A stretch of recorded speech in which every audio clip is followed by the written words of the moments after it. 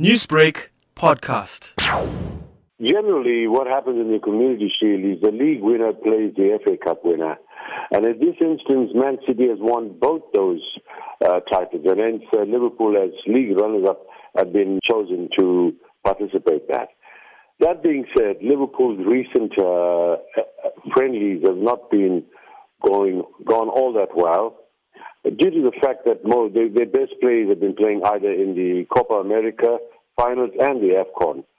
And as a result of that, they went up to their strength, so to speak. And I want to believe that in this Sunday's fixture, Mane, Salah, Alisson, and Firmino might not be in the opening squad. So that would probably give a psychological aid to Man City, I would believe. This is a precursor for the 2019-2020 season, which will start a week later.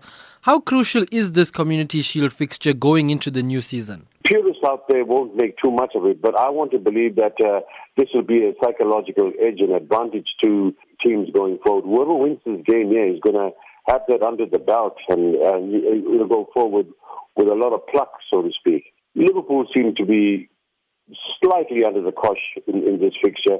That being said, it'll be a different team. They lost 3-0 to Napoli the other day, and they're not going to end in the same kind of performance. You know, they played with a young boy by the name of Harvey Elliott, only 16 years old, and people like that played in those friendlies. So it'll be a different Liverpool, and I think they will give a better account of themselves come Sunday.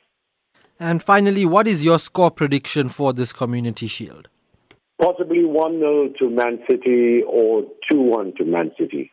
Newsbreak, Lotus FM, powered by SABC News.